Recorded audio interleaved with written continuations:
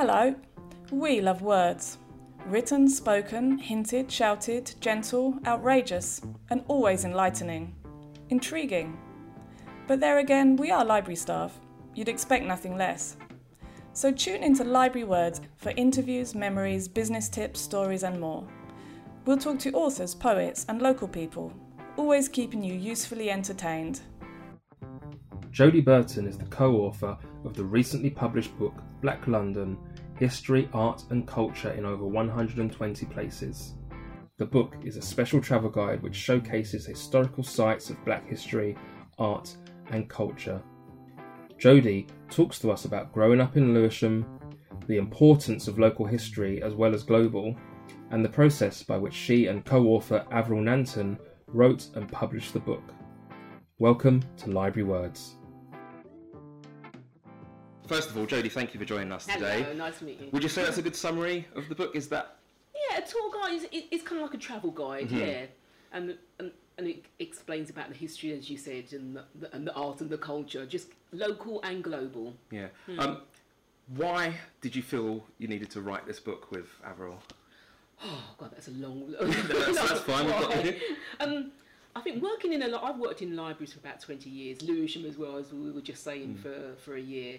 And I think you can always see, particularly when Black History Month comes, how we just go to African American history. Like if I asked you any African American, if I asked you about Black history, most people would say Malcolm X, Martin Luther King, women-wise, Rosa Parks maybe. But if I asked you about Black British history or just Black, I don't think people would even know any sort of local figures. You're right. And we struggled. It's not something taught in schools enough. It's not taught in schools enough. And I think it was that, working in libraries, particularly at that time, and having studied Caribbean histories years ago, back in the 90s, I thought, well, how can there still not be enough history? Yeah. And I read that Avril does walks and the tour guides, and you're more the historian. Is that the collaborative process? Well, kind of a bit of both, really. We actually met in 2015. We met. There was a black art exhibition at the Guildhall, No Colour Bar, and actually one of the contributors in there, or one of the people that featured in there, they were called the Huntleys, and they were black educationalists, and they were pro supplementary schools, and they've got a plaque and everything. So they feature in that book, and we met there, and then our paths sort of crossed. 2016, I think Avril started her tour business, and I'd started a black arts group via Meetup. Okay. It's kind of like a social network that does different groups, just to go and see more black art and to not be the only one sometimes going to a gallery. And I think we just brought different perspectives to, just thinking, and then I just sort of put to her one day, I've gone on one of her tours, and particularly the one, she does one at Westminster. And at Trafalgar Square, everyone knows Nelson's column. Gosh, I've been brought up in London. I've passed this a million times. And in one of the plaques looking out towards Whitehall, there's this black figure in there with Nelson on Trafalgar. And you kind of think, gosh, and he's got a name. He's got George Ryan, and you can look up his records in the archive. And I kind of thought, I'm a Londoner, and how can I not know? I thought I knew quite a bit about black history, but I didn't really know that. And I just thought there really should be more about documentation. And I think it also was very good timing because David Olusoga, the fantastic historian, and that programme about black British history had been out. There'd been more black plaques, so they did the BBC plaques. You've got Nubian Jack plaques, a black guy that's been doing his own business and promoting black plaques for a long while. And I think he'd worked a bit with English Heritage before. So there just seemed to be more things, but also just to try and get local things as well. I think that's how it came about, just sort of thinking we could combine our skills and experience and just create something. Yeah. I mean, you've definitely created something. It's, you mentioned growing up. You were a Londoner, so definitely. Whereabouts did you grow up?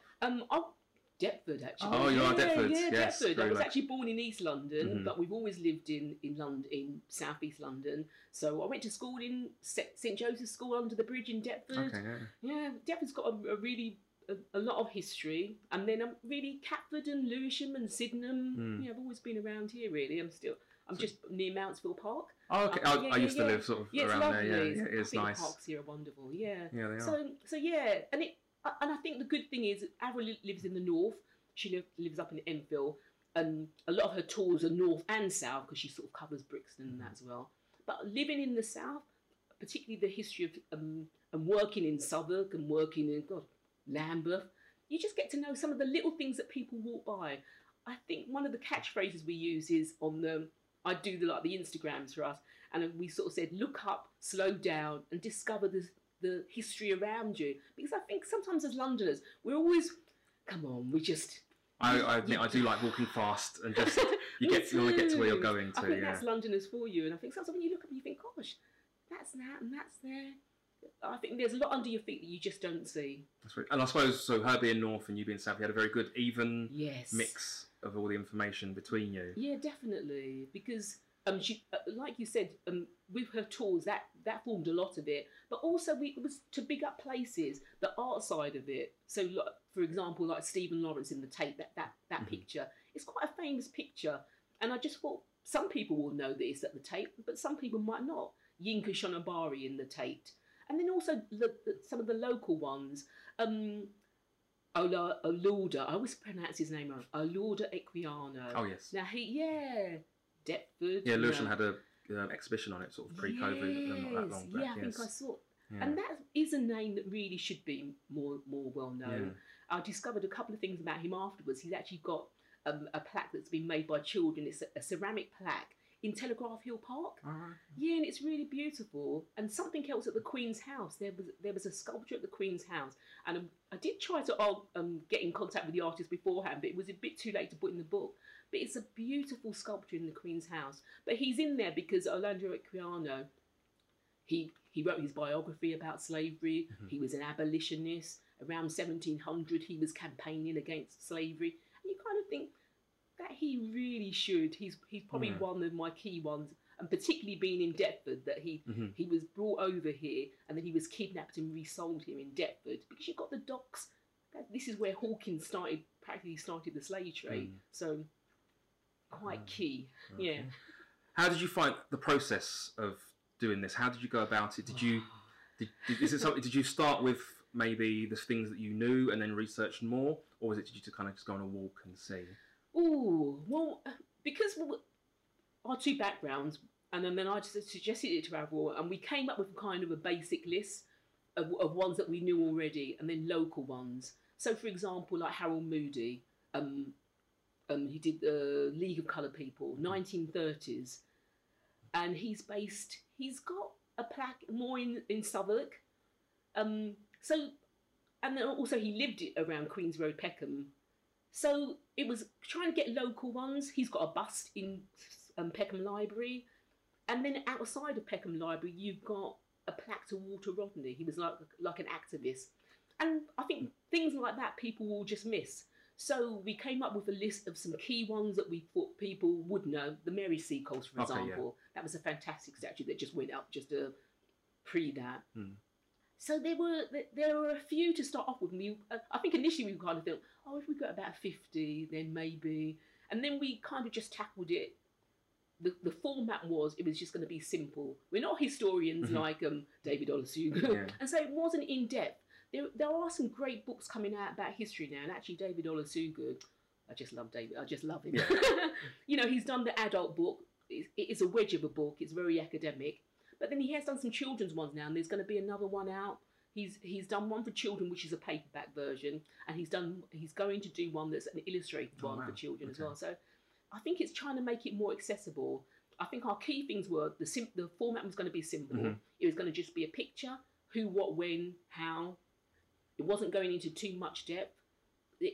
Explaining it had to have some physical. It had to be a plaque. It had to be a monument. It had to be a mural. It had to be a place. So it was also to big up places like the Black Cultural Archives, a gallery that I only discovered during when I was just doing my Black Arts group, Autograph in East London. And it was founded really for Black artists, Black photographers. So places like that as well. The African Centre that's in Southwark again. Places like that. I mean, you said you're going for simple, and it's effectively simple because it is, like you say, like a travel guide, and you don't see many books on Black history this accessible, I don't think. Yeah, that's what we you've hit the format very well. You know, there's the timeline to start with, and then you break up London into your sections and whatnot. So it is very easy, and there's almost, you know, a picture on every page. Yeah, we tried to do a picture for everyone. They didn't use all of the pictures because I suppose sometimes you've got a lot of plaques. My only thing would be, it would be nice if there were some key pictures I would have just loved in there. But I think you'd asked them, like the format. When we did it, we just chose our kind of favourite ones, or ones that were closest to us, or ones that we knew about. Or else, if we didn't know about them, then we just researched them. But it wasn't to go into too much depth. And the timeline was important because I think it puts things in perspective. Yeah, starting particularly with Black history, they didn't start in 1948 when they all came over. There's a linked history going back like forever. Yeah. And if you think about 1700, there were lots of Black people here. That they sort of say there were about 10 to 15,000 Black people. So this is the time of Orlando Equiano. You've got other abolitionists at that time. He actually formed like the 12 African. It was an African society of 12 men, and you just sort of think that sort of things you just don't hear. You don't know. No, you don't. I'm coming up to my 60th year, so it's kind of like when I was at school, all we just did was slavery. Yeah, and we did. I remember Roots coming out around that time, and you just sort of think, and then it's Wilberforce. And then you just think there must be a bit more to it than that. I think that's probably why I went back to, as a mature student, back in North London Poly at the time, and then it changed to the University of North London, and it was the only university in London that was doing Caribbean studies. And so it was just fascinating, really. But even then, we didn't touch on a lot of the Black history. We did about cinema, we did about art, we did about Cuba.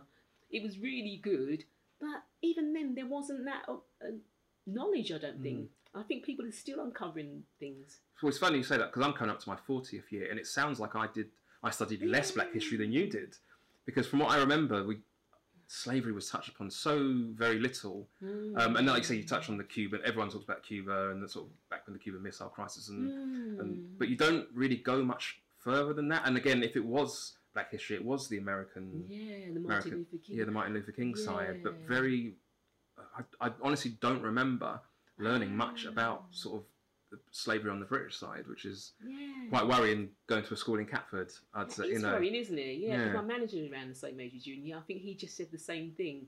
And really, when you think about it, I think it's because in America, I think it's very easy to look at someone else's history and also just to avoid your own history. And so, and also it depends who's telling that history. History is his story, basically, and if you're only getting a history from just one perspective, it's the people that have won history. It's not the people that have lost, you know, or been the victims of history. Then you're hearing just one side, and you're just hearing one side.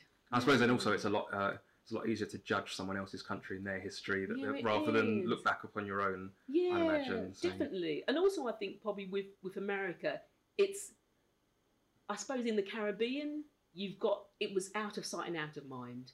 And so then it's very easy to just leave it there and say there's no connection. Whereas it's 3 continents. You had Europe, you had Africa, and you've got the Americas.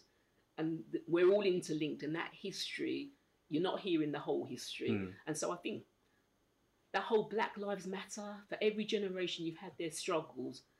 But I think we just need to hear more.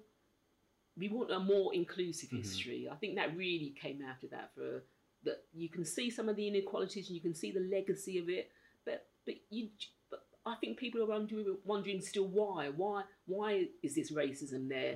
Because there's some structural racism there that has been from time immemorial, and unless you answer some of those questions, then it just doesn't. I think you just go round in circles. I mean, you touch upon sort of the Black Lives Matter movement. You obviously, it's also you've got a date for it in here, so it's taken prominence at the end of this timeline. Would you say that's not necessarily helped, but did that spur along your traction? Your traction, yeah. Yeah, it certainly did. Yeah, I think it sort of raised a lot of awareness. And again, we're going back to that American influence, aren't we? Yes, But we're very interconnected. You know, I suppose if you think of the slave trade, then Britain was fundamental to that slave trade, and America was a colony, and so it kind of goes that we're interlinked. Yeah, but it definitely goes that whole year of time, and also just time. We all had time to reflect, didn't we? Really, and just I suppose not people weren't able to sort of just go about their days as they used to. When these things happened, you were kind of at home and you kind of had to sort of look at it, and you'd see it on the news every day and you think, oh wow, this is, couldn't ignore it as easily. Yeah, I think it did raise the profile, and which is not a bad thing. Tragic that it had to be that way, but at the same time, I suppose you hope some good, or that it just doesn't. There's not a death for no reason, and that something comes out of it. Good can come from it. Yeah. You mentioned obviously you would go through and you'd pick. Oh, we want this. We want this. Were there any you had to leave out? I think when we came to the end, ones came up as we were going along, and we'd put in places, and then it just kind of just built up, and then other packs were being put up as we were doing it. Well, some have been put up just after as well, and you're thinking, oh Lord. There were some that were left out if they didn't have enough history to them, if we couldn't get enough background to them. But most went in. Yeah, most went in. What are your? Oh, that's a stupid question. What are your favourites? If there were 3 places you could pick, if you said to someone, make sure you visit these places, what 3 would you pick? Yeah, that question always comes. Yeah, you have to. Choosing your favourite child. Yeah, but I'm going to keep it local. Because the other one, like George Ryan and those ones that have been mentioned, I think particularly in Lewisham, I think people should go to see there's a plaque at New Cross Fire Station, and it's to George Roberts, and he was a fireman. He was born in Trinidad, 1890. God, 1890, and he served in the First World War, and in the Second World War he was a fireman. Yeah, and he actually joined Harold Moody's League of Coloured People. So he was really proactive, fighting racism at that time. When you think 1930s, so he lived around. So he lived locally. He's actually got another plaque that goes over into Southwark, because he lived in that near Southwark. But it's a lovely plaque, because it's just a red plaque. It was by the London Fire Brigade. He died in 1970. Oh, wow. Yeah, so he had a really long life. Yeah, and you just sort of think that. I think he's had a little bit more recognition now. There's been a bit about him in the local papers. Well, I think he's probably a key one in terms of history. I think in terms of, culture, or the Battle of Lewisham. I've mentioned this one a lot of times, but I just sort of think it's such an important key event for Lewisham. 1977, the National Front are trying to march through, and there's a whole counter-protest, peace march against it. My mum goes on to that march. I'm a young teenager at the time. We're told, don't you go. Yeah, my mum's similar age to you. She said she was at home and told, don't go anywhere near there. I think because it was going to just be volatile. And it was. Yeah, it was volatile. But my 2 older sisters went, and I think my mum's really pleased that they did go. I think they ended up on some video somewhere. Oh, wow. But it was really, it was the first time the riot shields were used at that time. And they did stop them, and that was the first time one of the National Front marches got stopped. Yeah, because I can remember being in Lewisham at that time, and you'd be on Lewisham High Street where, and the National Front would be there handing out their posters, and their leaflets and things. And my mum, one day we were shopping there, and my mum just went up to get a leaflet because she just wanted to know what they were writing. I just thought, it's kind of like. Sometimes it is those grassroots things. So it's not all about people, it's about events and that as well. And I think what they've done with that mural, I was going to say mural. It's just so lovely and colourful. And they really did involve the community in that. And I went along to one of the art workshops for that. So it's just really, I just think it's really a good piece of artwork, really, as well. And you've got information plaques on the front of it. It's just by goldsmiths. Yeah. Because they had we had a joint project with them called What's the Story a few years ago on the anniversary. It was 2017. Yeah, and also the Lewisham put a plaque on the opposite side of the road going down. There's a plaque there as well. So I just think that. And again, it's nice to have something that looks good come from something so tragic as such. Yeah, exactly, and something that people can just identify with. It's not just a plaque, because I suppose you want plaques. That whole thing about what do you do with with the whole thing about statues and everything at the moment. But yeah, sometimes you want different mediums that express different things, really. But yeah, I think those two are really important. And like I said to you, that I think that Olada, Lauda Equiana, not one that's in the book, but Telegraph Hill Park. If you just go and you have a look at it, it's just so colourful and it's just really beautiful. And they made a little African garden around it. Yeah. It's just, and again they've got an information plaque. And I just thought, gosh, if we do book 2, that one will have to go in there. When you finished the book and you were thinking, publish, how do we publish this? Did you have a publisher in mind, and what was it like? Were people snapping to get it, or was it a struggle as such? It was a struggle, you know. It's not, I said, we'd started in 2018, and it was we just called it the book project. So you just build on it. We went to see some of the places, living north and south. So I went over to Alexandra Palace to see, there's these lovely murals there of black women in entertainment. And we came over to Crystal Palace Park to see the Sphinxes there. So we saw, between us, we've seen most of them. There's still a few that haven't quite seen, but you just verify that they're there. But it just took it does take a long time. And in terms of publishing, we did have one in mind, but there was there's another book that's going to be, that was meant to be out, that's been slowed down. So you have to, it's a bit like applying for a job. You have to read the information. There's the artist and writer's handbook, which is kind of handy. But now we've got the internet. You know, you just do your homework. What kind of non-fiction book that covers this? We applied for about 7. Avril had a contact for 1. There was one where a couple where this wasn't the kind of book they were looking for. But most of them sort of did say yes. But there were just 2. In terms of financially, you don't really get a lot of financially. When we're not David Walliams, so it's kind of like they don't throw money at you. You're by the end of 3 years, you're just happy to get it out there. Really, we had 2 yeses, and then one had said they would go for it this year, and one had said 2 years time because they'd already decided it. And we thought 2 years time we may kill each other. Because you're not allowed 2 out at once or something. It's very strange. Yeah. No, that's just the way the publishing works, because they've already decided on their books that they're going to publish. They're already going way ahead. But they're very structured and rigid, and it's very structured and rigid, and that whole thing about it is like an application. You're doing submissions, you're filling in the details. You know, I think a couple of the first ones, they didn't even want the picture, so you're kind of just sending them, a PDF or a Word thingy, and then it's quite practical. You know, how many pages, how many words, how many, and then you've got to really look. You do have to really do your homework. You've got to see, are there other books like that? Are they the right? And then you just get the ones that had said yes. We kind of thought, yep. It was a fast process once they said yes. Okay. Yeah, because she sort of said they could get it out for this year. It got accepted in December. We had to go over and edit and edit and edit. We'd done a lot of editing by then. We'd kind of practically finished, but it was still editing. And then you're editing. They're doing the formatting. The pictures going back and forth and back and forth. The timeline's going back and forth and back and forth. And it was like 5. Yeah, we got it in.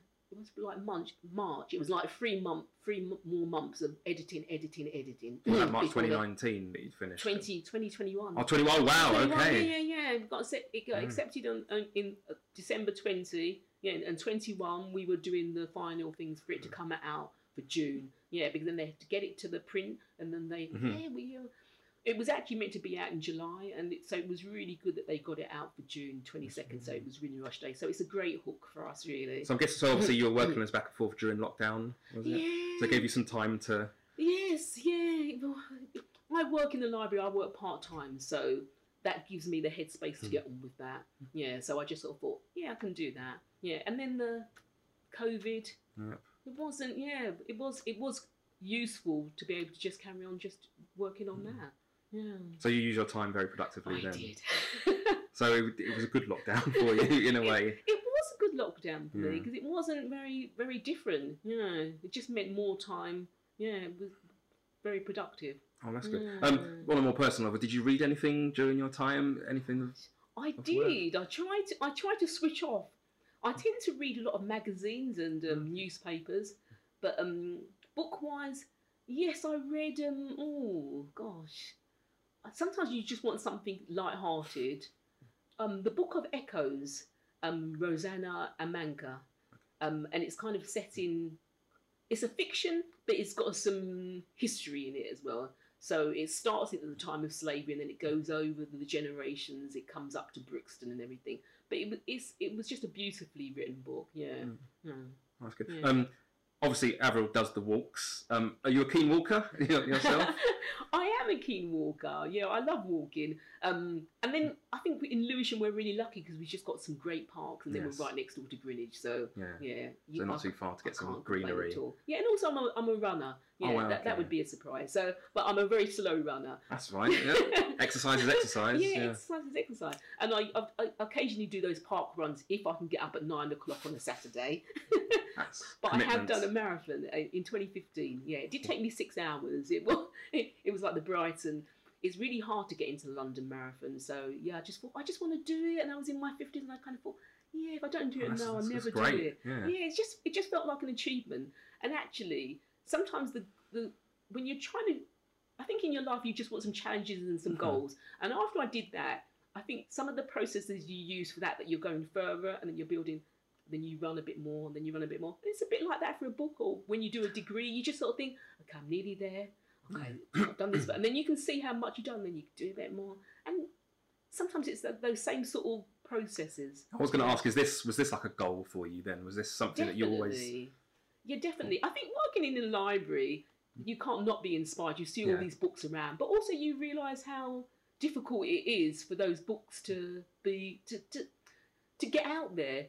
You can have a book published and people say, oh, what about the next one? But sometimes it's like this. It's like promoting it. This feels like work. It's nice work, but it's kind of like you have to keep that traction going. It still fits the purpose to promote this. It really does, because I think you get a lot of dead books in libraries, don't you? After a while, they've had their thingy, and then it kind of... Well, I mean, you would know, we get a lot of books in, and you think, I've never heard of this before. And you never hear anything of it. You might hear something on the radio about something else, but the majority of the books come in... There's no promotion whatsoever. I know. It's really quite hard, isn't it? Because quite a lot come out.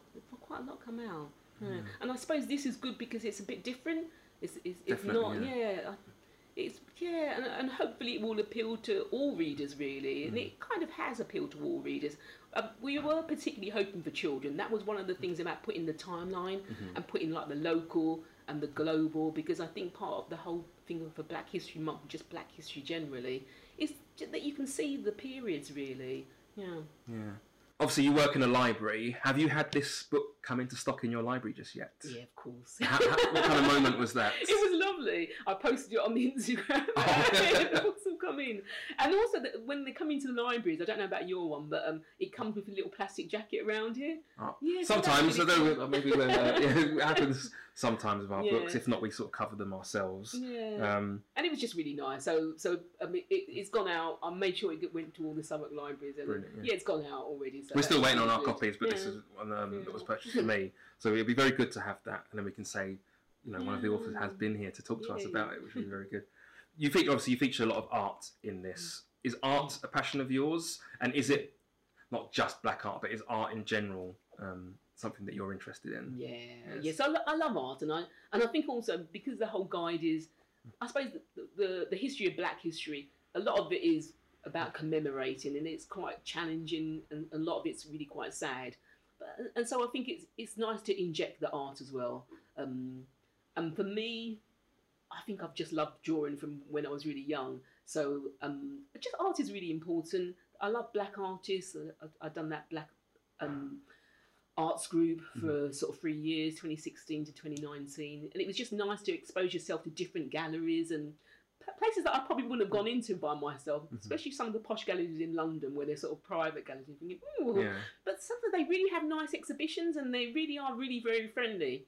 And also there's a lot of art that's around it, just at the Tate, like the public galleries. So you've got a great art exhibitions that are permanent, particularly at Tate Modern and Tate Britain.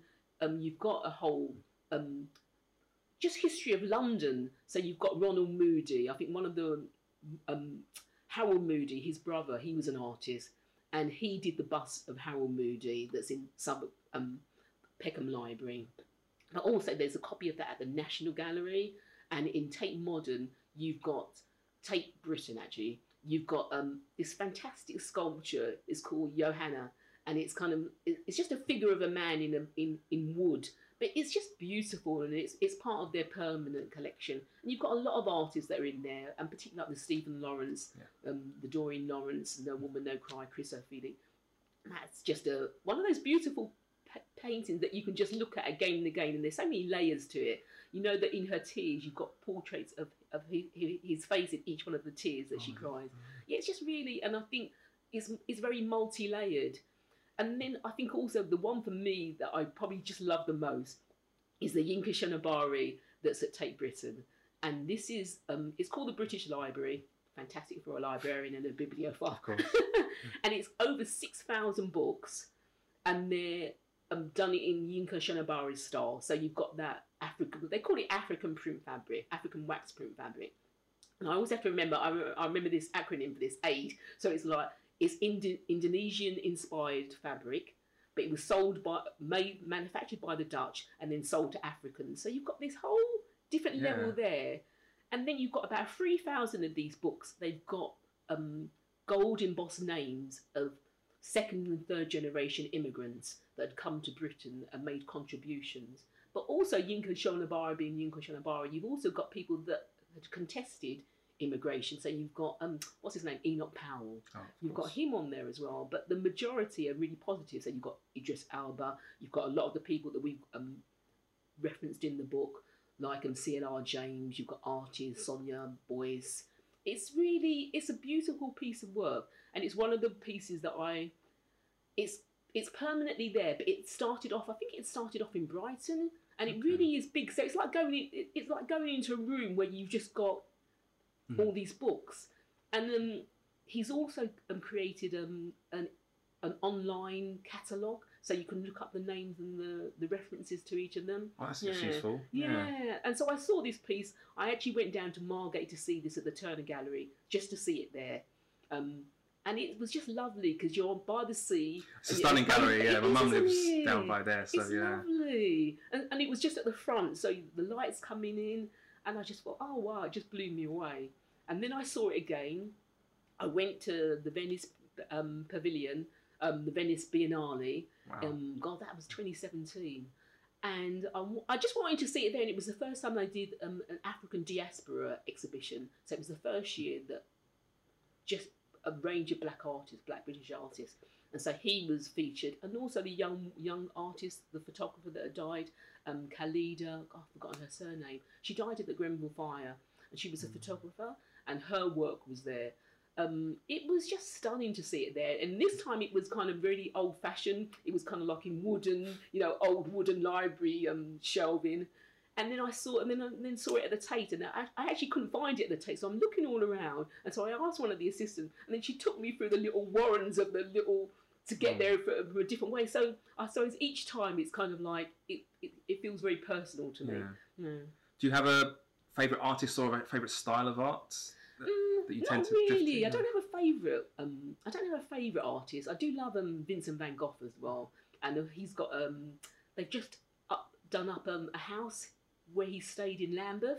Yeah, and it's going to be sort of open. Yeah, oh, wow. You can go online and that as well. But I love his art, and they've kind of created a walk along near the house, and you've actually got one of the little street libraries and things. So I'd recommend that to go and see. But I actually like drawing. I like there's an artist called Barbara Walker, and she does pencil drawings, and I've always liked pencil drawings myself. I kind of apart from reading, I really want to get back to doing a little bit of drawing.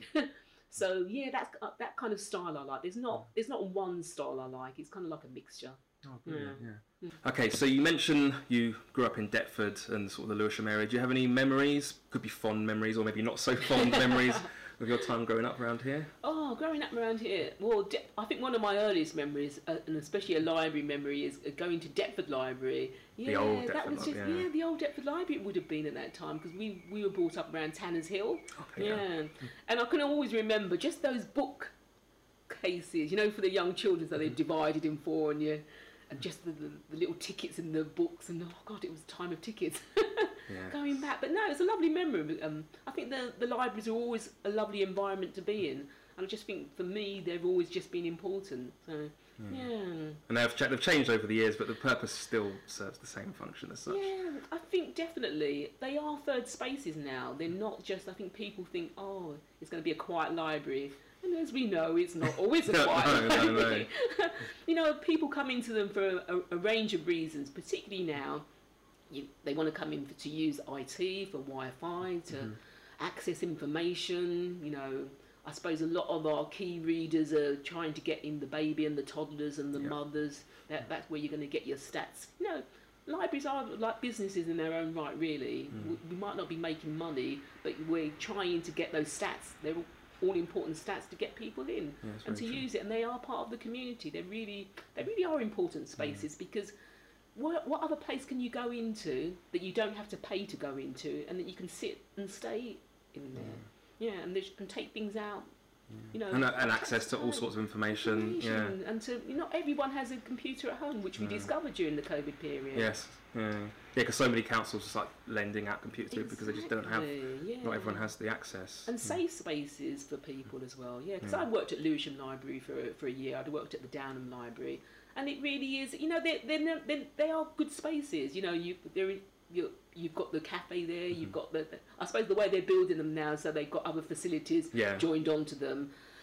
I think people are still going to need them in the future. And I think we just need to hang on to them, the ones that we've got. Yes, very true. What do you have planned next? Have you? Everyone always asks these questions and think, what do you have? Have you got another book in mind, which not everyone wants to talk about? But is there anything else you would like to do? It doesn't have to be a book. What would you like to do next? Gosh, that is a hard one, because I suppose this has only come out in June, and we're only just August. Gosh, can you believe it's August? I suppose now it's the promoting for this book. It's hard not to think ahead. The feedback has been really good. A lot of people keep saying, "Well, what about the next book?" And possibly, I think we'll have to see. Like I said to you, I'd like to be a bit more creative myself in terms of drawing and arts, which I really want to get a bit more into. But for now, I think we'll focus on this. I think we'll focus on this and the promotion for this. Is there anything, any passions you'd ever want to go into? Of something other than a book. I mean, art. Would you like to have your work in a gallery, for example? Would that ever be something you'd aspire to?